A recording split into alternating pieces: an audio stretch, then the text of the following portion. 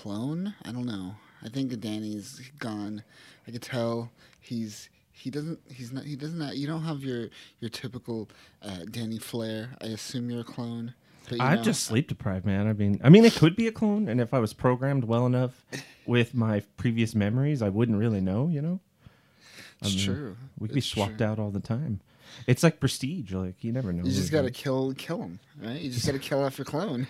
Or I could do the invincible route where I'm clever about it and I clone myself, but I don't know which one's the clone. So me and the clone just work along with each other because no one knows who's the original. There you go, and you just bullshit each other. Yeah. So Clone of Danny, we are talking today Hellions issue number 13, as well as X-Force issue number 21. These two were kind of out of place. I didn't even know they existed in this timeline. I thought they existed after X-Men. It's just kind of weird that they're just kind of here and then X-Men happens. The cadence is really strange, and especially in X-Force because they do a time jump right away and then completely void it instantly. They're like, 4 months ago, and back to present. And you're just like, wait. I don't understand. And especially since we have issues like the X-Men that dealt with the time of the Children of the Vault and all that weird time frame. So it's hard to really place these issues sometimes. And the events don't help. They definitely murk it up even more. Yeah. So. Yeah, I for some reason was definitely thrown off that they threw back to so many of the events in this issue, so that made it even more confusing. A lot of events being thrown back. Let's talk about this cover. Where do you think the Sinister got this new cape from? The yellow one? The yellow one. I'm assuming they're going to put out a one-shot at some point that explains that. Yes, of course. But apparently this new Sinister that they're showing on the cover here that might actually be an old Sinister that has returned again with a new persona is kind of, I guess, trying to come into his own with this new cape. He's rebranding. That's what I'm getting. This is that Sinister's rebrand. I'm convinced Black Widow was made just to tell a story about that fucking vest. And that this issue is made, this arc is being built up to tell the story about the Oh, God. Yeah, this is how Marvel works in 2021. Because retelling stories about objects is tight. Yeah. It's so weird. I don't get it. I don't understand it. Well, because that's how you can connect things in the easiest way possible. Just point to one arbitrary, innocuous object and say, look, it was in that movie. It's in this movie. They're connected. Moving forward, give us your money. We have a franchise. So, yeah, that's what we're getting, I guess, in the workings here. Is that this could be the building of the cinematic universe for... Oh my gosh, what if this is what ties Mr. Sinister to the MCU? They introduced that version with the yellow cape on the cover. Did you know the vest was just a loose thread to Sinister's cape? It's the original rockin' Sinister's shoulders, the feathers. The feathers. The clone that went to Arakko, which... That is what this guy is. Spoilers. Oh, snap. Yes. And we'll find out more about him as we read on. But it's a good cover. It's a great cover. It's a good cover. It's a great cover. I like it a lot. You know, you got a Sinister on Sinister action going on. You know, anyone who's into being stepped on will very appreciate that. Oh, wow. Actually, when you put it that way, it does have a lot of that Dominatrix kind of step on. This puts a little high, but I mean, from far enough away angle, it almost does look like he's getting a little ball busting. Oh, jeez. Oh, wow. I look at this cover in a way different light now. But I can't unsee it. This, we got Zeb Wells doing the writing still. And we got, I don't know how to pronounce this dude's first name, but Antonio. How would you pronounce that first name, Danny? You're the master of accents here. I appreciate that, but that's probably not warranted. I went with Rogue. Antonio. Yeah. And Rogue Antonio, and then Rain Biardo. Burrito? Burrito sounds too much like burrito. Burrito. And so I went with like Biardo. Biardo. Biardo. I'm probably way off, but I like the way it sounds. But they were working terrible. on the art and the coloring, and it's good. It's good. They kill it. Antonio, I have a few issues with this, and I'll point them out. And more of the design, not the art itself, but the design of the characters, which I'm like, You think that's It's a bad? little- Have you a little peeked at X Corp? New X Corp? oh, issue number 3, I have not. They go with a new art direction, and it is laughable. It is very laughable. Oof. So I peeked at that, and then I jumped into this, and that definitely did the bar lowering for me. So you might be right, but after looking at that, this was actually, I liked it. I enjoyed the Alright, I artwork. guess. And the covers are by Segovia, which is great. Apparently, he was working with Beardo on the cover. No. This is a whole different. I'm looking at the X Corp. I'm like, whoa. Oh, you what's peek at it? happening? It's weird, Yeah. right? It's very weird. It's almost unnatural to the point of just kind of funny.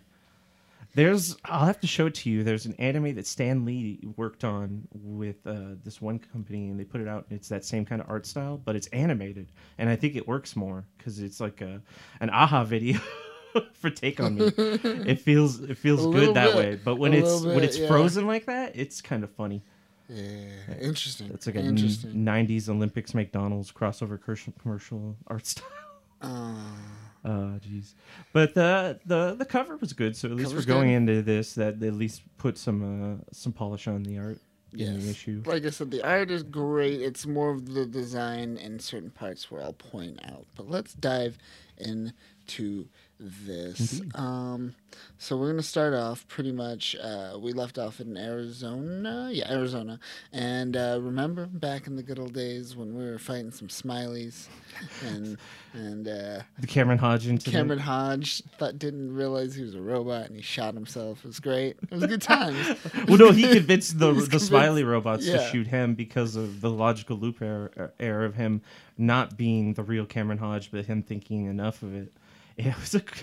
It was a great issue, and it really set the tone for what I liked the most about Hellion. So them throwing back to that was nice. That was a Yes. throwback I This is appreciate. a good throwback. We're And getting it a lot plays of- off of Orcus, which is legit too. Yes. I like that a lot.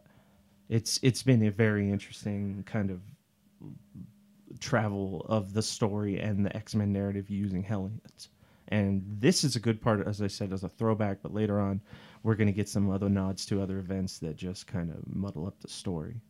But it starts strong. This is a very strong start right here. Very strong start, and we find out that essentially the Smileys, or this code that was put into the Smileys by the mutants, thus created an AI baby. Yes, and this is a really funny part because, okay, so Dr. Murch is here, and he's straight up, he's savage. He's savage in general. Like his handling of his, I guess you could say, assistants, because the way he talks to him, they must be beneath him in some way. Mm-hmm. He is just brutal. Where like he kind of reminds me of like people asking Feynman questions about like, you know, how do magnets work, and he's just like, how do I begin to explain that? Like, you don't understand electromagnetic force, and I can't even simplify that because I don't want to. So the guy comes up and he's like, I found something. And he like talks to him like he's a child. He says, oh, good for you. Pretty much has this like zinger on him, and he brings it up a few times later, but he's looking at this and he's realizing that there is a mutation in this code, and it sickens him that there's an actual, like, he doesn't even want to acknowledge the fact that it's possible for the code to mutate because they're so anti-mutant. So even he's just like, oh, mutation, a dirty word, but this is what's going on here. That the mutants literally created a program that mutated within itself and became a mutant of the program it originally was based on. It's wow, it's fun. even mutant code mutates. Yep, even that, and he's definitely taken aback by it while still like casting shade all over his cohorts. Yes, and as that's going on, we get pretty much this team coming up behind them. Zeta Team, Zeta Team, as yeah, they're known. fucking Zeta right? Team. I don't know. Yeah. They look cool, but we don't get anything. I don't know. Green faces, little green and yellow. I've seen that shoulder design before from that guy who was from Xeno. the tough guy with the mask, but then he wore the Yes. vest and had like the open part with the short sleeveless vest. Mm-hmm. Yeah, so at first I was thinking like, oh, is it that guy? They're repurposing him to Zeta Team, because I thought that after the reveal later on of like how Orcus and Xeno are working together now in cohesion. So I was like, maybe that guy's probably just no one and they reuse that design, but still. We don't find out. They show us Zeta Team, and we don't find out anything about it. Nothing. Done with Zeta Team. Yeah. So yeah, he grabs one of the assistants and is just like, where is it? Where is this mutated thing? As the doctor smiles. What's the doctor's name? Murch. Dr. Yeah. Murch smiles, and Gotta that's pick up all your Dr. Merch. that's when we cut to where it is, and where it is where we last saw it, which is in the possession of Nanny. She just jacked it, baby jacked it. She went baby crazy. She's hitting menopause, so it's kind of really fucking with her. So she had to deal with it in some way, and this Yeah. is it. This is how you do it, man. This is not healthy, but hey, it works. So she stole it, and even Peter knows, and he's jealous of it. And we're gonna get a little bit more of that here, but yeah. So Nanny's kind of just taking care of it. It's like a Pokemon too. It is like I want to call it Mew because that's what it says. Yeah, it says so. Mew, It's Mew. it's one of the rare. Not only is it evolved into one of the rarest Pokemon there are. It just keeps saying. And she's like, no, Nanny, Nanny, and it's just like Mew. So, it's funny. Good. I dig it. It feels less campy than Baby Yoda did, so I'll take it. Mm-hmm. Why she feeds it a bottle, I don't know. Like, I don't know. I want to know the story behind that. Like, is it like oil? Like, is it alcohol? Are we going off of like Futurama robot rules? That would be Ooh, funny. yeah. If it does it get drunk if you don't feed it alcohol? Yeah. The reverse. The reverse alcoholism. Yeah. All right. Things are bad. Hold As on. Kyle As I dies, die. things are bad. Oh no. He wasn't. He's not reading the intro. That's just him trying to plead with me. Where he's like, Oh no. I'm Just shutting things are. down. What the Hellions are falling apart. Havoc's shame at this placement on the team has him pulling away from the rest of the group. Greycrow's getting the cold shoulder from Psylocke, who herself is being torn between her loyalty to her teammates and the leverage Sinister has over her. Orphan Maker is being shunned by Nanny as she puts all the love and attention into the secret Smiley AI baby. I see that Smiley AI baby. I like that. that's not you being like tongue in cheek. Yeah, that's literally what it says. Is the secret smiley AI baby. Yeah. Like our laziness to label things and their way of like presenting things line up all the time. Always. She stole from the anti-mutant group known as the Right. Oh, yeah. And they want it back. And they aren't afraid of having to go through a few mutants to get it. And, yeah. I am the hard right. The right. The Right. What is this? Get out of here. We go to Purgatory, where the Hellions hang out, and they're doing their thing. They're talking some shit on Empath because he died. Or what are they laughing about him again? I forget. Oh, okay. Exactly. So no. This is a good scene because what happens here is they're making fun of Empath because he essentially sacrificed himself. They're telling him that what happened in Morocco is He that he helped. sacrificed He did himself to something save the helpful. team, and if it was it's because of them that they're essentially. They were able to succeed because of him. And he's like really defensive about it. He's like, no, I didn't. That's bullshit. Like, I would have never done that. Don't you dare tell people that I'm a hero. I don't want to hear any of this. You guys are the only one that know. Good. Don't let it get out. You better not let it get out. I can't have this tarnish my reputation as an asshole. He's like, no, I would never help you. I figure like him and Fabian Cortez like mirror themselves in very many ways. But the funny thing is that Empath knows how to pull off being an asshole and has an excuse for it, whereas Fabian Cortez has no. It's just his own inadequacies that fuels that. He's just a little bitch. Yeah, forever the whipping boy of the X-Men mythos. Yeah. That used to be Toad. Now even he was like, oh. Remember when Toad tried to join like Utopia and they're like, we'll let you stay. Or no, he went to the Jean Grey school learning and Wolverine's like, you could be our janitor. Oh, I was like, damn, he just dunked on you, Toad. Savage. Yeah, I do remember that.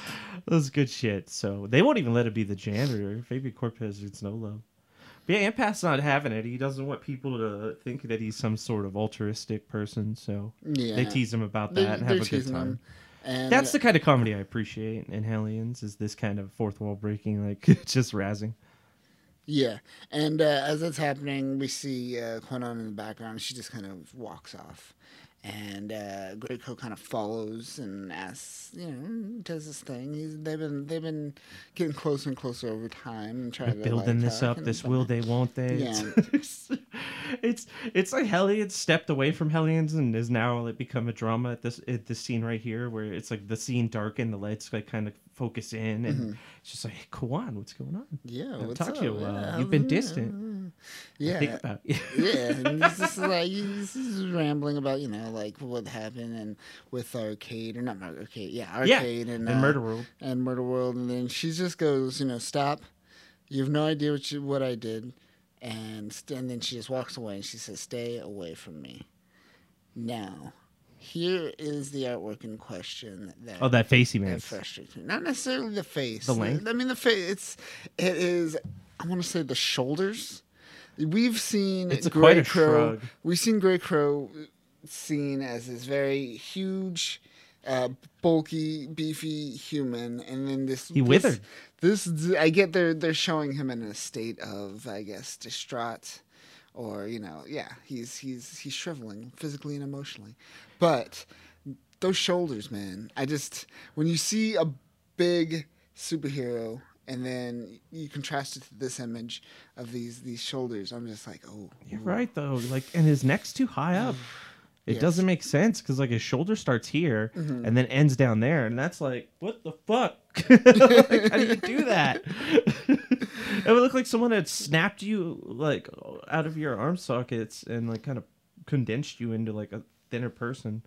He also looks like he got de-aged and like withered, or aged up. I mean, like he withered around. yeah, like a his little face. bit. Like he's emaciated and like he's been smoking a little bit. I would say Smoking and drinking. I'd ask him why he looks so long in the face, but that'd be too on the nose. Ooh, This is a little ridiculous. Yeah, that is bad. Yeah, I guess I glossed over that. Other than I didn't that, even notice. artwork's great, but It's- that really bugged me. That bugged me so much. Yeah, I get you. I'll just condense you in because you're sad. You're compressed now. But we go back to Nanny on her ship, and she's walking into the room, and as she walks in the room, there is Peter just hanging out with the little Mew Mew kid, Yep. the little smiley AI baby. He's like, hey, what's up? And Nanny comes in and is just like, no, you're a bad boy. This is bad. You've been a bad boy. You need to stop being so bad. It's really got really weird after a while. I'm like, do I need to take my pants off? What's going on? You're a naughty, naughty boy. A naughty, naughty boy. It's like she had a British accent. Wasn't she? It was very strange. It was just because he was like being friendly to it. Strange old orphan maker holding a baby. I mean, that seems apropos to his character holding this orphan. He's embracing his character and he's playing his role. He's I being mean, more like Nanny. live up to your monikers, and guess. she just flips out. I guess like an aggressive nanny and calls him a bad boy for like 3 panels. It's very strange. But then we cut to a little bit later. Time has passed, and Greycrow's walking by, and he just hears a crying orphan maker. And she's sad about Nanny being mad at him, and is like, because I saw something, but I'm not supposed to talk about it and whatnot. And he's a little sad, and they just have this moment of silence. No one's talking, and then we get Greycrow is just like, one clean glance. Yeah. And then he's just like, yeah. Yeah, let's do it. It's like you knew exactly how to cheer him up, like this little child. It's like, let's do something. It's that same mentality that doesn't work on Cable that for some reason works on Orphan Maker so well. Mm-hmm. It fits him because of how his character is portrayed so disconnected and juvenile, because of his damaged upbringing. It fits so well. Whereas with Cable, it almost felt like just hokey, almost out of place, like forced, labored onto this character that they want us to like, but I find impossible to like. And I enjoyed it here. It was great. This was a good scene. This comedy is again throwing back to what was going on with Empath and that other Right. dialogue. and less so kind of what was happening before this when Nanny was just saying that weird bad boy, bad boy. Bad boy, yeah. Yeah, like that works, but it's shoehorned in when you feel what happened between Kawan and Scalp Hunter, essentially, like having that dialogue with each other, and her should be like, I can't talk, I'm sad. Yeah. You don't understand. Stay away from me, I'll only and he's just like, oh, all right. We'll go clean guns over from me. Yeah, let's go clean guns. There you go. But yes, so they go clean guns. Mhm. And we get this message. This kind of memo Is this up to like up to HR. They're just trying to like, we would send a memo to HR about this. Yeah, and it's essentially about what's it called? Sinister, pretty much. Okay, so Prodigy has some beef with the fact that like everything that unfolded around what Sinister told them was very he's like, suspect. What's going on here? What's Yeah. really going on? He says that there is definitely some irregularities among Nanny, Orphan Maker, and Wild Child because they were resurrected from dying on Rocco. And then he goes into note that the others passed away on Krakoa and seemed fine, but the confusion is that all the security systems at that time glitched out, and Sinister is the only conduit to the truth, to what actually happened. And everything just seems really suspect to the point where it's like a glaring omission. Like if we are going to overlook this, we have to be insane. Because Prodigy is the one cataloging all this. And this memo being sent by Prodigy is essentially fallen on deaf ears before, because it kind of laments about the fact that, like, okay, I came across kind of aggressive in my last memo. I'm trying to say this as calm as possible. We need to look into Sinister. Something's going on here, and I don't like it. And that's pretty much the gist of this memo. But it's laid out very professionally, very much like trying to navigate the seas of discourse, very cautiously. And probably someone looked at this and threw it in the trash. Or just threw it straight in the trash. Yeah. The fact that they might have looked at it would be more of a surprise than a fact. Yeah. Oh, yeah. But yeah, so someone's still a little concerned out there, but not anyone else. Is this going to become Prodigy at the end? Is like Sinister versus Prodigy? It's like, I've been investigating you the whole time, Sinister. I'm going to throw the book at you. The trial of Magneto will segue into the trial of Sinister. The trial of Nathaniel S. He should get a She-Hulk to represent him. But she's going to be that modern She-Hulk that's just bulked out the whole time. But she's wearing a suit. Like the suit one. The super bulky She-Hulk, but in a pantsuit. Yeah. The like Death by Snoo Snoo version, yeah. Yes, in a lawyer pantsuit. God damn it. It's good stuff. But we go to Bar Sinister, and he's hanging out talking to Jason via hologram. Jason Wendigard. He's Skype meeting from his office building. He's a member of the X Corporation board. Yeah. And he kind of name dropped there. He's just like, I don't have that much time anymore with you. I'm busy Sinister. these days. I got a business to help run now, bitch. Yeah. And all this. And he said he did all the legwork getting, Arcade and his fucking flunkies out of there by tricking them into thinking that the Avengers were on their way to raid the compound. Yeah. So he's like, I've done the legwork for this. You owe me still. Don't forget that. And you better pay me in due time, but I got to get back to work. And Sinister kind of waves it off. He's like, work. Time for a feast. He goes and he tries to feast, but when he goes to feast, who's waiting for him, Danny?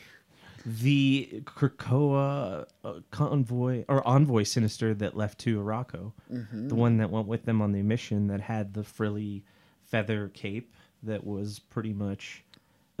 Give it to Jamie. Not Madrox. Jamie Braddock. Jamie Braddock.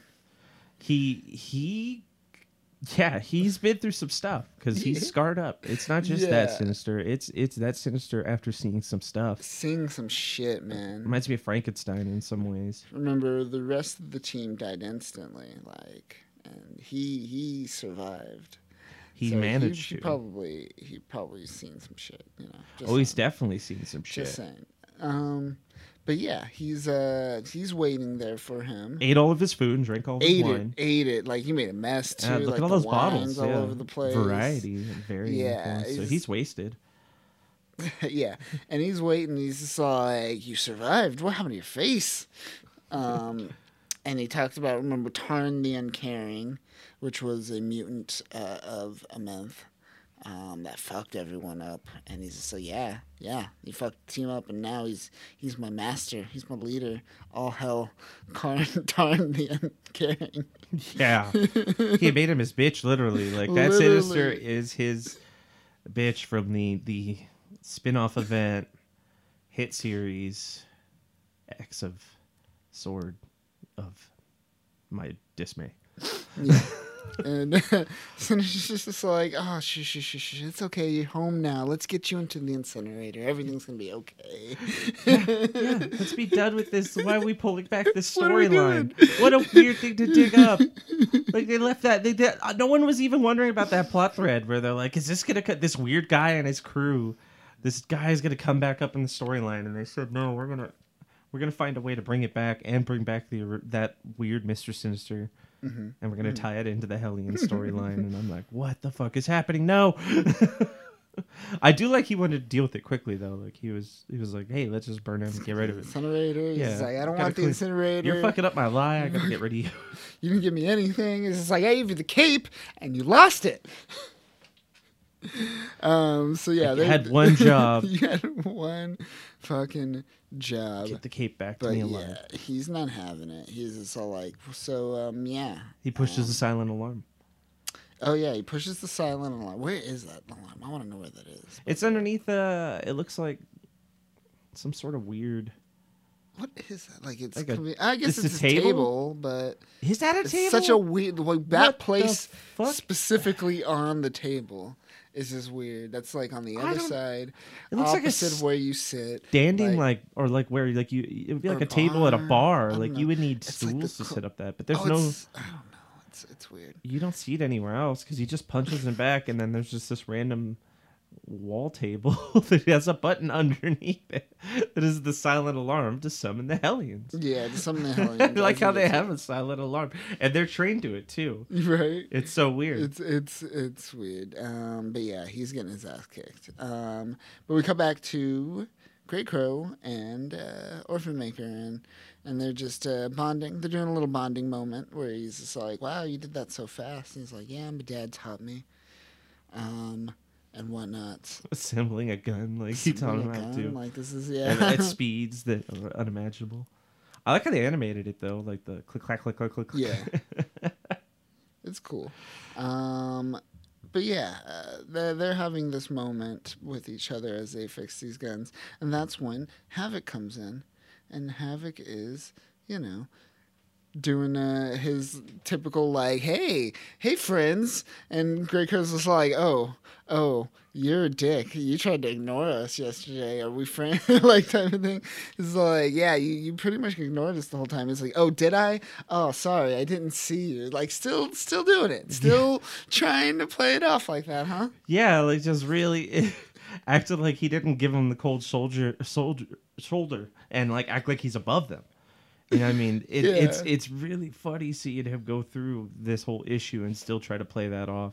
It's been his kind of awkward demeanor, this issue specifically. I wonder if he'll carry it on later. Like, that'll always be that way. It's just, yeah, I feel like he is. Just always Like, gonna he'll be leave Hellions at some point, run into them at some later on, and he'd be like, oh, hey, guys, it's so great to see you. I really wish we could hang out more. And it's just like, yeah, we try to hang out with you all the time, but you always avoid us. And he's like, I'm just so busy. And it's like, no, we saw you the other day. You were alone. Just sit it.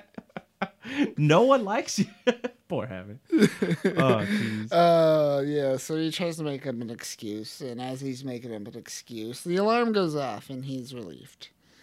And that's when we get Quanon popping in. It was like, we gotta go, apparently. Yeah, like you said, they're all conditioned to, like, move fast on that alarm. Yeah, she's to like, help it's the Sinister. Sinister silent alarm. Let's go, guys. Go, team. Go, go, go. They're all just breaking into, like fight mode and all ready.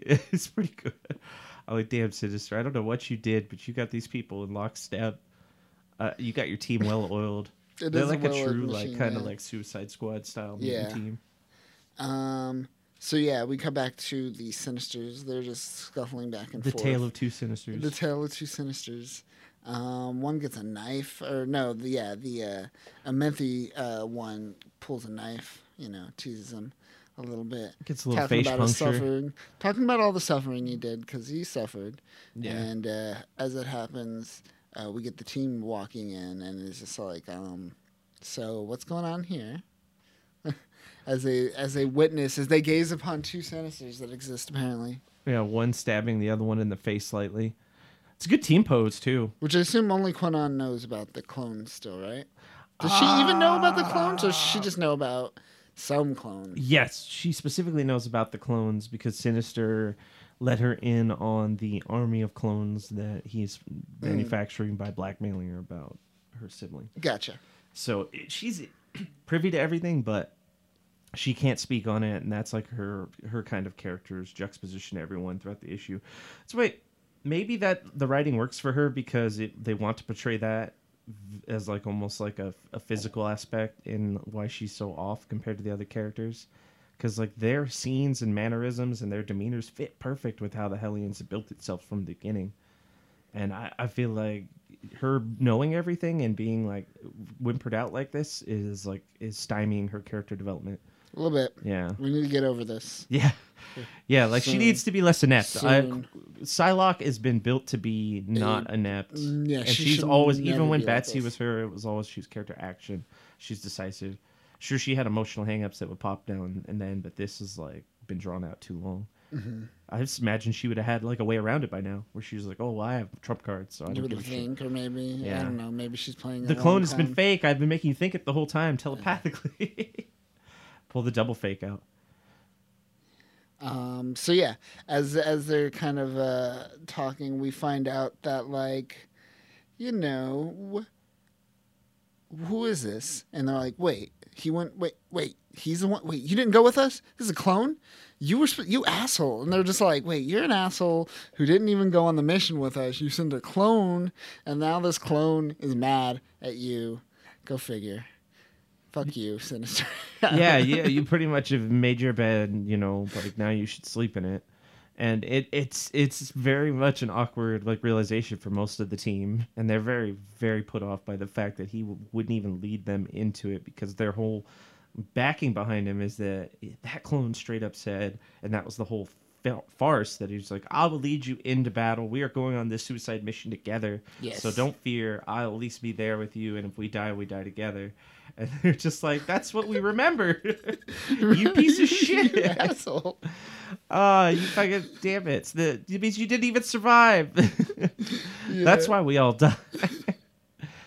But then we get the big reveal is that he's not alone. He's not alone, as they're all like, you'll never escape, and he's just like, escape? No one ever escapes, and that's when we get the Locust Vial, the Vial Locust Vial, yes, His crew, which is the crew of the Karn's crew. Karn's crew. Karn's crew. Karn, the And, unforgiven, unsoiled, the unsomething. As you hear them kind of come out of the shadows and little panel snippets here and there, a hand, a spike on the shoulder, a dead eye. I've never associated more with a comic as I did on this page right here. Like, I feel like them coming out of the shadows like that and surrounding them is like the waking like nightmare that I can't escape of that stupid arc. Like they're just like coming back to fight them again and whoop their It's here to stay. I'm just like Never. just stuck in the center of it. Like, no, go away. You're all just fictional. You can't return. We're done. We're gonna get a hologram of Stan Lee. He's gonna be like, "Welcome, true believers. Remember those Amenthis?" Like, what? Oh, remember the Amenthi mutants. I thought that they had joined up with them and went to. I don't even understand. Oh yeah. So the Amenthi mutants, I don't think were a part of the Arakans, right? They're their own thing. But didn't they get reined in to being under the Arakan control because Apocalypse and his crew now run them? I thought that's what the whole thing was.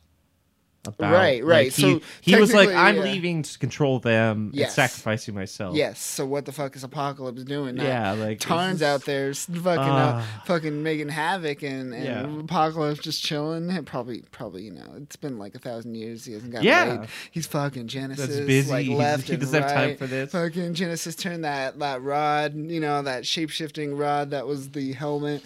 It's now like being used for sexual stimulation. There's a lot going on, man. Give him a break. I guess he's busy. It's not like one of his like 9 offspring that are godlike couldn't handle this, but yeah, whatever. They're watching. It's a But weird yeah. family. But yeah, this returning nightmare creeps in on Hellions, and they're ready to throw down, but they're surrounded. And Sinister's like, "Here's the rematch of the century that no one asked for." Yes. Here. This is what you wanted, right? Yeah. So yeah. But we don't get it we because d- fade to black. Yeah. Fade to black. Cut. End of story. Moving on. Yeah, that's really what happens. Yeah. They're like a rematch, and I'm like, "What?" And then it's just like over, and I'm like, "No." That wasn't even a battle. That was like you led them into a place, and then they just all died. Yeah. I guess that's a match. Yeah, that was an ambush, a slaughter, if you will. So I guess this is the chance to get slaughtered again. So yeah, what will happen with the Hellions team versus Tarn and Locust Vile? Who knows? I think it'll be okay though. Yeah, I'm gonna say it's gonna be all right. I can't imagine it being too relevant. Havoc- Sinister's built up too much. He's Havoc got too might much going ignore on. some people here and there, but other than that, I think we'll be okay. Yeah. We'll be okay.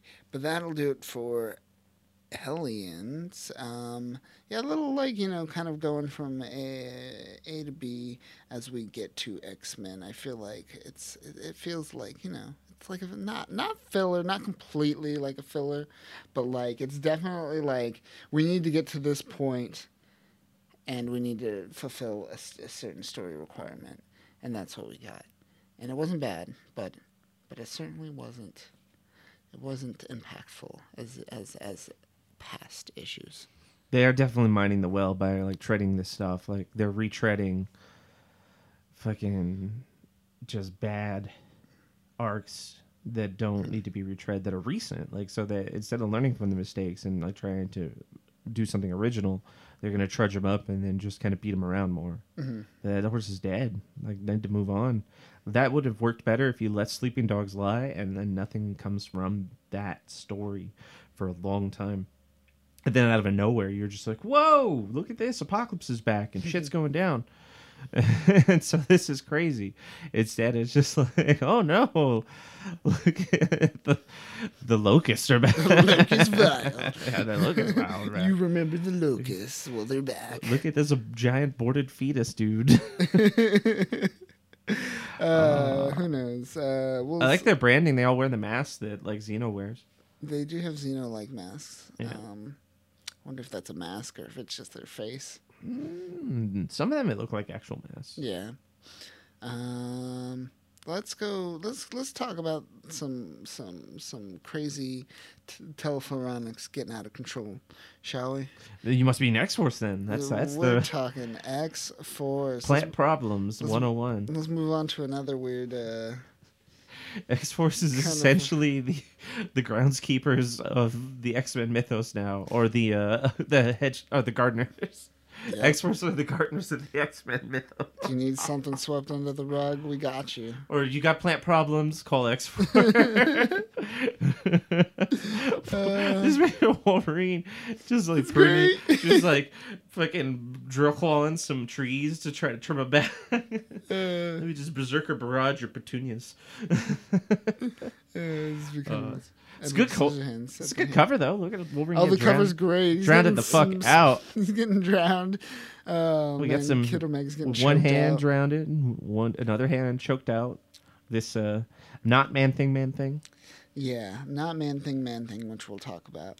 And we got Forge in the background. Which does he even make an appearance in this issue? Yeah, Forge is there. Oh yeah, he is. Yeah, in the background. he's pretty much toe in toe with all the other X-Force members throughout this issue. You're right. Why Yeah. didn't I? He's become less of like their Q and more of like their front lines Yeah. guy. I think after that issue where like Percy took the reins off of him and just said like go full ham, he pretty much has been kind of doing more missions True. on the ground instead of from the tech end. True that. But yes, we got Percy, we got Kassar and Robert Gill doing the art, and Guru EFX doing the colors on this. Cover art is Kassar and Dean White Yeah, as well. the art and all the cover stuff is spot on. Is all what I expected from like an X-Force issue. Yeah, and I dig it. And we get a little bit of body horror in this, in the way of like weird green vomit everywhere. Yeah, A and lot of animal, that happening. parasitical Yeah. animal stuff. If you're a fan of sci-fi alien movies, there's definitely a lot of fan service here for you. Yeah, most definitely. Yeah, it is interesting. It's good. It's a good approach, graphic wise. It's definitely gritty. Absolutely. But let's get into this. We start off with some nuclear titties. That's right. No joke. They really are. If you've ever been to Comic-Con and you've driven down the 5 and you've passed by the old nuclear facility there, you have seen these nuclear titties Yeah, just hanging out next to the freeway. That's exactly the reference. some that they irradiated used. double D's right there. Yeah, it's bad. It's funny to see it start with that, and one's busted open with quite the spill coming out of it. Yeah, huge spill, and we're getting this kind of sage showing us what's going on, and we're Because this is getting- multiple months ago. What does it say? Just months ago. There's just no specific months ago, date. yeah. And it exploded, and kind of the outpouring of it went into the sea, and it irradiated, and we kind of see it like it's kind of brutal. We see these orca whales, fucking It's pack such of orca a, whales. it's such a like heart like wrenching scene of just like, oh my gosh, look at this pollution and all these shamus just going, or free willies just going around hanging out. Oh, they're getting irradiated, and it's just like, no, they're not getting irradiated. They're getting mutated. They're getting mutated, It's like yeah. parasitically forming these mutations on them. Yeah. It looks very akin to what we were seeing in earlier X-Force issues when they had that problem with that whale that got infected Yes. with all that telephonic nonsense. So Right, this right, is right. another variation on it. Pretty much, yeah. And there's a similarity, but not the same. It's similar, but it is not the exact same telephonics. That's the big twist Exactly. going forward. And they dive into that a lot throughout the issue, which I was already saying for a while now. Maybe this kind of is a way to clean up that nonsense, because it's like, okay, they have so many telephonic base or just floral type based villains and adversaries. It started to become kind of jokey. But if this is how they're going to try and explain it, then I guess I could clean it up. But still, these guys are all just gardeners until then. So yeah, pretty much X-Force comes in, they gotta clean the area. Cleanse and evacuate. That's their job. But you remember those orca whales? You wanna get a little more gut wrenching here? Let's bring it up to humans. Step it up a Yeah. little bit. We get this family. Yeah, this grandma and her granddaughter just playing on the beach, having a great time. It's really it's a weird time. See, like the weather looks terrible, so like It's, why they're at the uh, beach, I it's don't know. Seattle. I know, but still, It's you never. It's always like that. I went to the beach like that in Seattle. It's just like no, I know what you mean. I know what you mean. When I was in New Hampshire, I went to the beach, and it was like It's in the end of like winter, or like a just barely beginning spring, and even then was like horrible. Just clouds, the rocks were gritty, and I didn't get it. I'm like, these aren't habitable beaches. I mean, they're beaches by definition, but like people wouldn't come to these. Like, why are we here? Definitely does. It feels sad. But this family, or this grandma and granddaughter, I guess, they're just so happy. They have this sand dollar. He's like, you have a sand dollar. Well, we're so great. I love you so much. As this orca whale comes out of nowhere, he's just like, Is Percy like doing this purposely? Like, is he like purposely being just really cliche with these like, look at these innocent moments? Like, I feel like it's funny to It him. seems like he's, it's an homage to like old horror films, almost in a way. or just the innocent happy family. Like, nothing could happen to us, and then they're murdered. and then Yeah, just the worst thing ever. Just But, flattened by a car or something. the orca whales do not attack the family, because right as it comes out. Wait, so can you explain is it the fam did at first I thought that the orca whales vomited out this man. It does progress that way. So the art is a little confusing because you have to go back and you have to look and see that, like, okay, there's an orca whale creeping up on them. But that's even confusing too, because look how deep he is in that water. Like, he's deep down there and they're like on the shore. So like, that's not possible. Yeah. The water doesn't just go from like deep to shallow in like a foot. It's not. So how this whale managed to creep on them made no sense already. So I had to look that up and figure out what's going on. And then it's him like grabbing them. So I guess you could say it looks like he's vomiting him out and he's stealing him. But as the imagery goes on, you start to realize, okay, he's there to help them. Yeah. But you don't get that right away. You don't. Yeah, it was Even though I feel like that's what they wanted to imply. Like, that's what Percy was going for here. Or just with the art style, maybe Kusara was trying to imply that and it didn't quite land. Mm-hmm. Or maybe they wanted it to be more like confusing, more suspect, where you doubt it going on. Maybe. Because they do play off of that throughout the story, where they're like, are you a part of this? Are you a villain? And he's like, something more. There's an interesting twist on that later on. Yeah. So we get the ocean comes alive. The ocean like Frampton. is alive. Yeah, full of mutated floronic creatures. So we get the X-Force team kind of just literally like flame. I don't know. It's like weird flamethrower things. So Forge invented a countertoxin to the development of the virus, of this floral-based virus. And they're dispersing it as if it's like a scene out of Ghostbusters 2, and they're just oozing up shit. But it's like purple flame ooze. It's weird.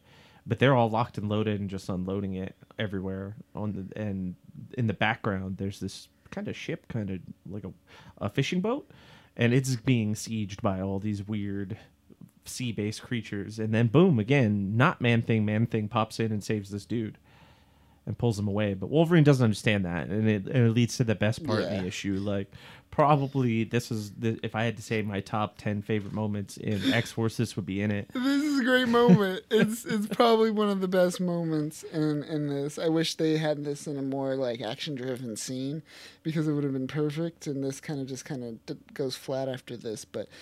Oh, it's great. So he goes, "Hey kid, you ever heard of a fastball special?" Yeah, the Kid Omega. Kid Omega, yeah. And essentially what he does is he creates a catapult. Is it a catapult or the other thing? That would be a catapult. A trebuchet would be yeah, much longer and taller, and it would be that rope-based kind of right. It has system. a little like thingy that flips. This is a straight up catapult. This is a catapult. So he makes a psychic catapult. He puts it's literally page 6 from 7, just straight up like. They launch him, and then it's him going to his destination. It's perfect. You don't even get the finish. Like it's awesome. He starts him and then fucking throws him, and he's ready. And snicks in midair too. That's the best part. Oh, it's great. Yeah. Midair just snicks him as the dude's trying to help the sailor actually, and he just attacks him. Yeah, and plunges right into him. Fastball special, like claws to the chest, feet on the stomach. It's perfect. And I like how Kid Omega like said, I kind of know what it is, or like, because Wolverine asked him if he knows about the fastball special, and I say bullshit. Kid Omega's heard of it. He knows. I seen X-Men 3. Exactly. I picture with their softball tournaments, it's just like with Colossus pitching and Wolverine's the ball. He's the ball. Yeah. Magneto's bat. All right, let's do this, bub. Yeah. Oh, he's really got to drink after that. Oh, but it's great. As he's attacking him, this guy's just vomits on his face. It's great. Just all over his face. And it looks very like glue, viscous like. Non-viscous, like very sticky. Yeah. And he's just like, oh, fuck. He's just like, he's struggling to get it off now.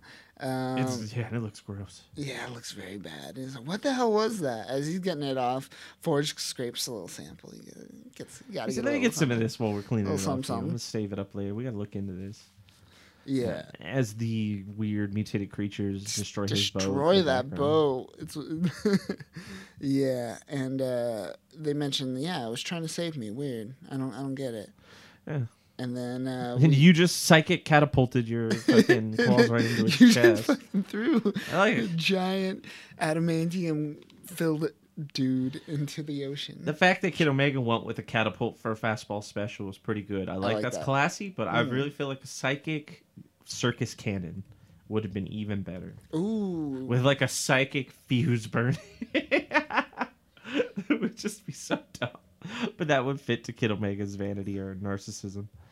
What's the best fastball special? Is it what, has he done? No, the best fastball special was during the Avengers versus X-Men arc, unfortunately, where when Magneto fastball specialed Colossus. That was the best one. Where Magneto just picks up Colossus and turns him into a fastball special. That's great. And just fucking one-shots a jet full of Avengers. Just goes like, boom. They're like, oh shit, the mutants are here. And the next thing you know, it was like... It was funny too because Colossus was like, hey Magneto, do you know what the best one? And Wolverine was on the jet with the Avengers, so they fastball specialed Wolverine. So that has to be the best one in my opinion. But what do you think? What is a good one? I'm trying to think. Yeah, I guess I'll go with OG. I like the time that I think She-Hulk threw him once. That was a good one. Yeah, that's true. That's true. Oh, I think that was the Civil War one. yes, that was a good one. That was the Civil War one. Yeah. Comic Vine has the top 10 fastball the special. fastball special page dedicated. Let's see, we got Rogue throwing Colossus, Ox throwing Fancy Dan, Warpath throwing. I know who Ox Shatterstar. is, but who the fuck is I don't know if Fancy Dan is. All right. Ox, Warpath throwing Shatterstar, Spider-Man throwing Shadowcat. So they introduced the fastball special and they're loving it. Right. Miss Marvel throwing Wolverine. I guess that happened. Oh, there's a lot. There's just a decent amount. Gorilla Man throwing Ursa Major. Weird. That's a weird one. That's a gorilla one. throwing a bear. That one's probably the best. That one's probably the best. I'll have to say, I'll give it at least a number 2 spot. Oh, that's good. Wow. But yeah, they all just look off into the ocean all sad, and they're just like, okay, that's the end of our issue. Yeah, this is fast forward to modern times. You start to wonder, like, when did this happen? Like, how do they have time for everything? Like, everything is so like constant and like never ending, and like a big continuous problem. It seems like it. Yeah, and it's like they formed Krakoa, and then from day one, it's just been issue. It's like problem after problem. You would think that X-Force would be way bigger, considering all the problems they have. Oh no, they could just take out Forge and have him help like clean up with some mechanical backpacks that he made out of plants at any problem. They just bring them out, they spray shit down and leave. Spray the shit. Just spray the shit on it. We're good. Yeah, just spray the shit I invented. Okay. Moving on. We'll see. That's probably how they just breeze through all their problems. Oh, jeez. But we go to present day now. We return from the past to the future. And we get Beast and Sage kind of talking about essentially what they talk about is the man thing. And what this thing is they think it's a man thing, but it's not. It's essentially a series of mutated man things that are just everywhere, all over the place. Or what they believe to be. Yeah, because there's been sightings from all coming around, so it's like they're not sure if it's one person or a bunch of them, but there is notes, and she has like a logbook that she kind of denotes a bunch of the sightings later on. But it is definitely turning into a bit of a Bigfoot thing. It is kind of like, what is this mysterious creature that's clearly related genetically to Man Thing that she's explaining to Beast? Because Beast is already kind of just dismissive about everything already, and she's like, well, you need to pay attention to this because this is tied back to something that we've been dealing with. Because the tech that's being used in it, the floral tech, is akin to theirs and Terra Verde. Mm-hmm. Yes, I wanted to say Costa Perdita, but I was like, that's a different place. The other terrace, the non-plant terrace, or the plant terrace. I mean, so they say it's tied to that technology, but it's not. So there's some sort of weird common occurrence happening in the similarities, but not the root. And that's what she's kind of going into, and that's when we get this big weird series of events that are very similar to what has happened before in X-Force, where there's these anti-mutant maneuvers being done as a tactic, as terrorist-based tactics, or false flag operations, but they're done differently this time. They're done now with a telefloronic twist, with a floral twist. But it's the same tactics, just combined with a new tech. So you see the evolution of these tactics that they're now having to deal with. Tactics that we've seen by Zeno. By Zeno himself. Yeah, and we see this tactic used on Walter Whitmer from Zurich. Poor bastard. As he kind of wakes up. He doesn't remember, essentially, where he was. He doesn't know why there's a camera on him, right? Well, no, he wakes up, throws up the goop, the same goop goop that got thrown up into Wolverine's face. Yeah, same goop. He's confused. There's a camera on him, and there's a dead body next to him. Yeah, there's a naked dead body right next to the bed. Just some young dude, dead, naked in the bed next to him. And he's just like, what the fuck? He's like, what? I don't understand what's any of this is. So he's obviously set up, and right as he's like realizing that, he knows for sure now because his phone rings, and it's his unidentified call. Yes. And it pretty much, they're blackmailing him. Pretty much. And he's a pro-mutant proponent. He's a pro-mutant proponent. As we've seen happen to other pro-mutant officials before. This is a tactic to control them, to take away their power from the board. Yes, and the person on the other line says, sever all ties with Xavier's businesses immediately. Mm-hmm.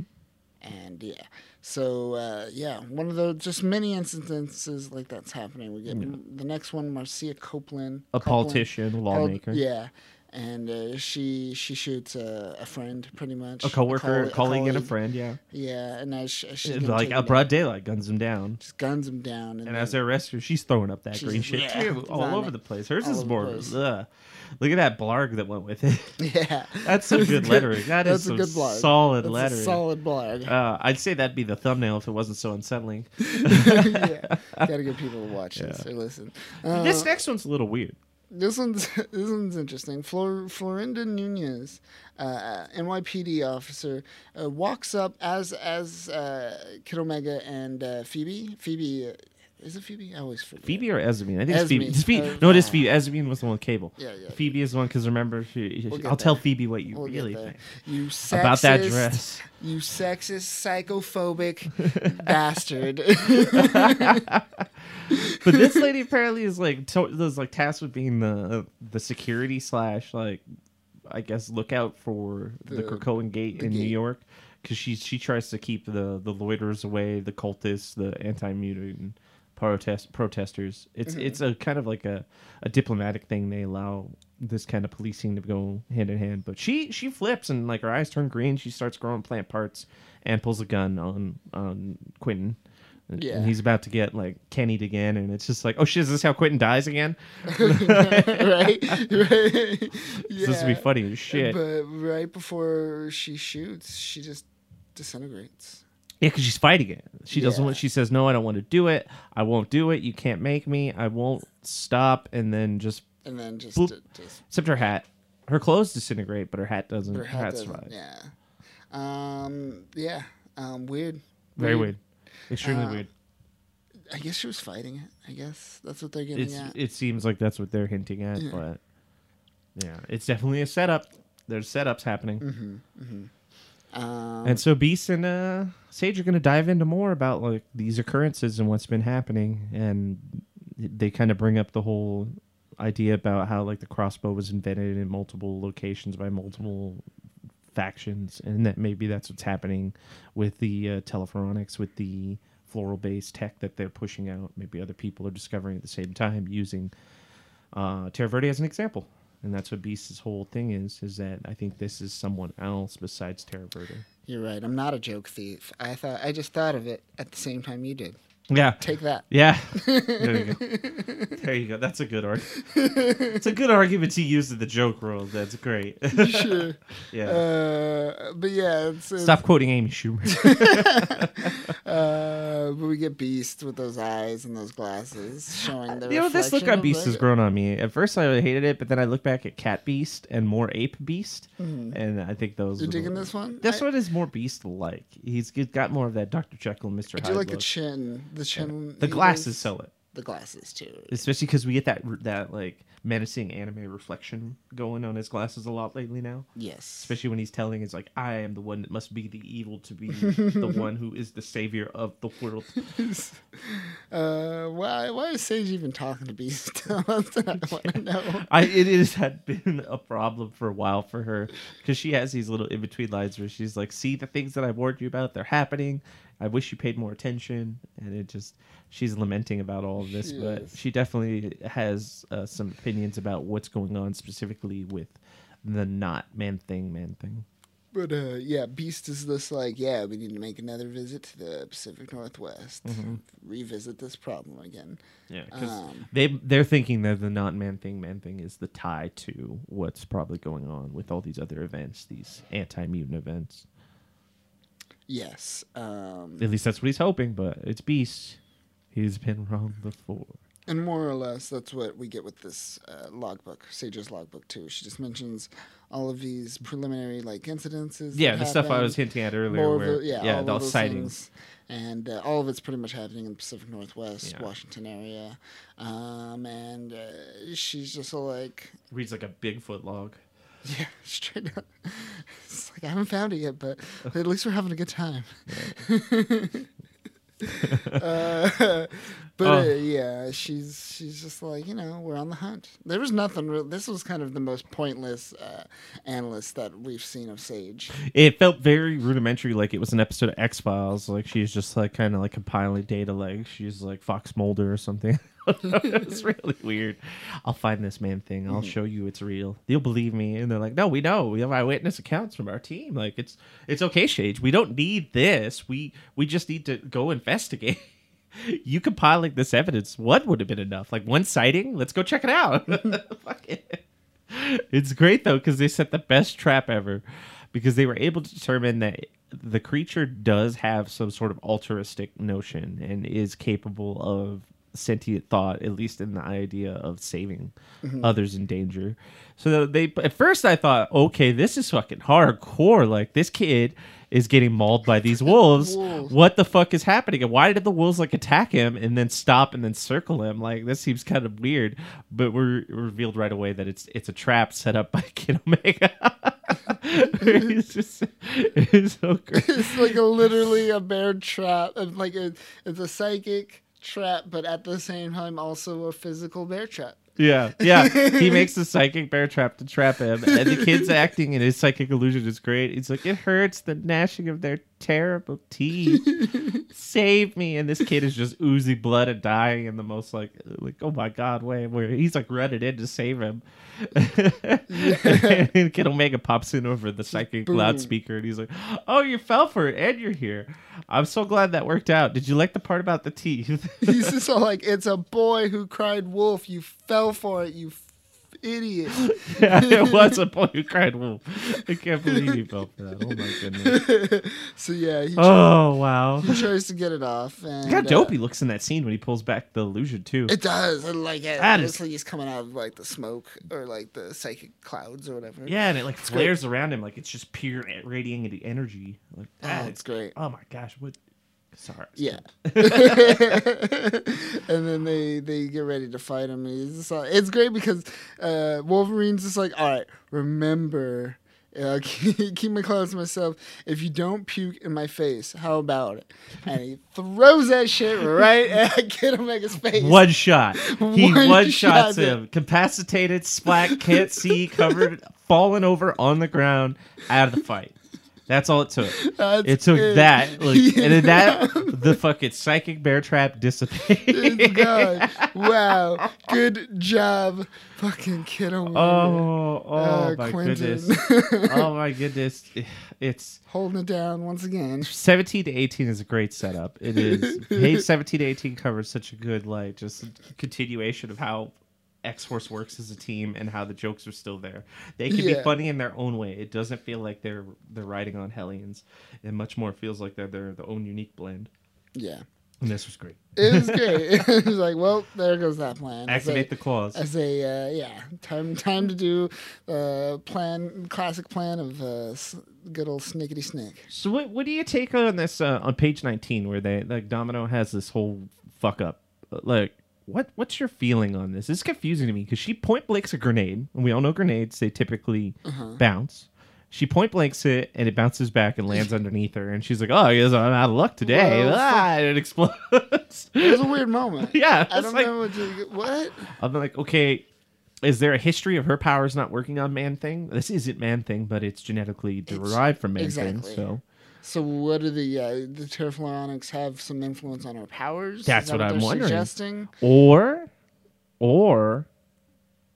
oh, wait. Well, it is Xeno Wait. influenced, right? Yes. Well, I mean, spoilers to the end here. Like, they used her DNA to make those clones. Maybe they used Man Thing's DNA mixed with her to counter out her luck. But still, her willingness to rely on her luck so heavily that she won't even try to You're strategically shoot a grenade. You're still ignoring the fact that she threw a grenade Or at shot it point- out of her arm cannon, at point blank. Projectile It it. bounced off, and she looks at it and goes, "Well, fuck." There's no excuse for Aim at that, his regardless. yeah. You're a weapons specialist for many years. You're like an assassin. You're a mercenary. Come on. You've been through time. I don't It's understand how you don't know how to shoot a grenade. Cable would be so ashamed. Deadpool never let it leave it down. I hope he brings it up sometime. Yeah. Yeah. He's like, That's "You how really you bounce that grenade off a dude's bounced it." chest. Yeah. What was What's going that on about? there? Could have used like an object nearby. Fuck. Yeah. You have luck powers. What happened? But yeah, okay. So that makes sense now. That at least why her luck didn't work. That's interesting. And then Wolverine's back at it again with his stabby stab. Stabby stabs. So he stabs and then the Man Thing He's kind gone. of disappears. He just goes he off, yeah. climbs up a tree. Climbs- Well, they see him too. He's just hanging out. Yeah, in he's the just top. hiding up in the He's trees, like, blending "Ha-ha." And you think you're not going to see him again? He's gone forever. And it literally took Wolverine just saying, "Come on, man, I just want to talk. Come on." Yeah. And he just flomps down, and he's like, "Okay, I'll talk." And he's like, "So what's up?" And he's like, "I can't go back." it's like some displaced like youth or like abused Right. woman, like a bewidowed person on the run. Like I just never expected this turn for this creature to be so, I guess, broken or open like this. Where he's just like, "You gotta help me, Wolverine. I don't want to go back. Don't take me back. I'll never go back." And that's when we get the big reveal of We where get he's the talking big about. reveal. What is he talking about? Go back where? We cut to Weapons Plus. And we've got tubes full of Tubes full of not man thing, not things. man things, or as this Dr. Bloodroot puts it, Dr. Bloodroot. Good name, good name, buddy. Wait, this is Percy. Yeah. Work on those names, buddy.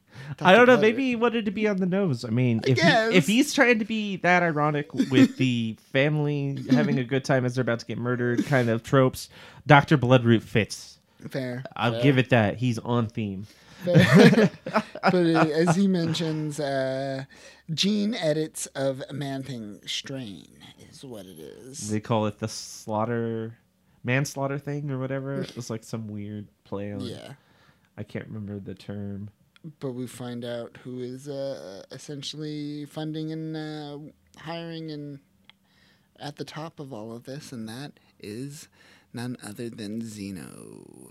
Yeah, and apparently, because they're talking to, this is Weapons Plus. Weapons Plus, yeah. That's the big reveal, is that Weapons Plus is working with Xeno, and Xeno is talking to him. The leader of Xeno is talking to this man, Bloodroot, and telling him that you may be employed and facilitated by the U.S. government, but the mutants are a global cause, and Xeno is a globalist cause. Or is a globalist fighting force, essentially. We fight them. They're pro-globalist, which is kind of a scary thing, but also at the same time, it's funny that it's all coming together now, that Xeno is working with Russia, with Mikhail Rasputin, and then Weapon Plus is not working with them Right. to genetically engineer these super advanced, like, cross-mutant plant monsters. Why, though? Like, why would Weapon Plus work with them? Yeah. That's what I don't. I know that they What's want to at deal with the stake? mutants in some way, but why would they work with them in the sense that they would allow them to have their experiments and what have you? It's very strange. It is. And I want to see. I just want to know what. I want to meet this Zeta team. Like, is Orcus going to get involved? Like, is Zeta team going to team up with these not man things? Maybe. You never know. You never know. But we end this issue with a lab report by Dr. Reyes. Dr. Reyes. And this report just kind of goes through like, all right, this is what we got. Here's on the table. We got Krakoan strains, all its variants. Terra Verdin, all its variants. And now we have the man thing with all its variants, including the manslaughter mutation. Yeah. And they're just trying to make sense of, there's so much shit that they just put out into the world over the past 2 years, and they're trying to figure out how much of it is their fault and how much of it is essentially Parallel thinking or Yeah, whatever. parallel thinking, yeah. or Or someone parallel else, inventing. Yeah. Yeah. Or someone re-engineering. Well, it's hard to tell now at this point. Everyone's ripping off everybody. Everyone's stealing from everybody. It's just out of control. And it's hard to find the start of it all. And it's hard to suss out where the mutants fucked up and where they need to clean up their mistake. Yeah. I feel like not wiping out Terra Verde is a mistake. Yes. I mean, how do you give amnesty to I guess you could say, sentient hive mind plant country? Like, the people are being parasitically controlled, so like they don't get their freedom. So to give them, I never understood that whole twist on this. That's still dumb to this day, and I feel the Hellfire Gala amplified that dumbness. But I don't know what's going on here. And an interesting thing that they brought up throughout the issue is that they wonder that if this is all tied to the same thing, in a sense that this symbiotic seeding that is happening with all bioorganics around the world, and that if Krakoa itself is beginning to symbiotic seed with the seed within the mutants, Right. and if that's moving on from there. Well, think about this. Like, there was the time where he threw up in Wolverine's face. There's the time he threw up in Kid Omega's face. Yes. And both of those times, it covered their whole face in like a kind of like symbiotic way, almost like infecting them in a strange way. And you see these other people who are sleeper agents had that stuff come out of them when they were waking up from their weird false flag jobs. Mm-hmm. So maybe they could be seeding Wolverine and Kid Omega, at least at this point confirmed, to be sleeper agents. Like they could turn later on. That would be an interesting little nod. I maybe were reading into both of those moments way too much, but that would be kind of, I don't know. That'd be great. Yeah. Look at this. Fucking Hickman still hasn't done anything with that one scene from House and Powers where Douglas touched the Krakoan plants and infected it with the techno-organic virus. Yes. I haven't seen anything from that. I don't even know what's going on with that. What was that about? I don't know if that's ever going to come up. Is that like this kind of reminded me of that kind of a nod? Like, is this just another one of those unique things that's never going to be relevant? I want to know. I'll never see it again.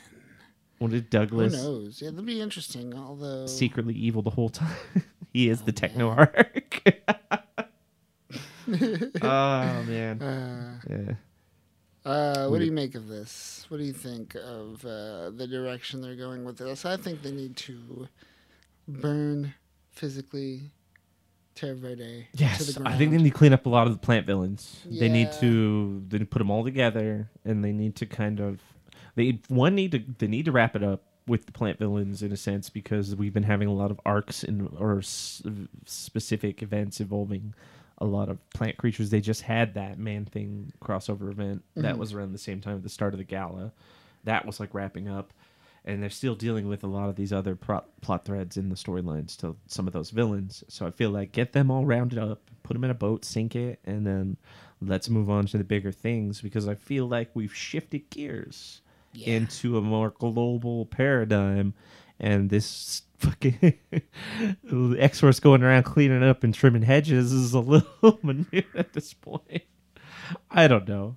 They're woefully understaffed. You're correct, Kyle. They're woefully understaffed. Yeah. Yes. Percy, get some more people on there. Stop sending it. Fucking write Maverick back in. I don't give a shit. Or at least write it back in as an adversary. Let's get more people on the table here that fit to the X-Force paradigm. Let's get less plant-based villains. Let's get let's probably Put X-Force on an all-meat diet, and let's get this show on the road.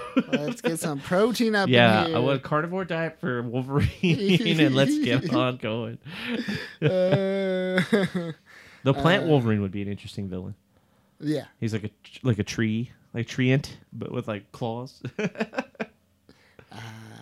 Maybe the X-Men's treehouse comes alive, which we'll talk about. They take control of Krakoa next time. It turns on them. But yeah, that'll do it for us this week. Next week we will be finally getting into X-Men issue number 1 by the Doogster, the Doogman, the Doogmeister himself. The Duganator. The Duganator. Doogie. Yeah, and we're gonna see, tree houses and suppository-shaped mechs. It's gonna be interesting. Let's not talk about that. I won't put all that on Doogie because that's an art choice. But that was rough. When I finally saw that, I was like, okay, this is the mech choice they want. You guys are looking to get laughed at. Don't let Tony Stark see this. Jeez. Yeah. We will learn more about that next week. But until then, remember, the robots will kill you. So get off those greens. Start eating some protein. And get your clones ready for backup. Gotta rotate those clones. Rotate those clones like a rotisserie chicken. It's dark.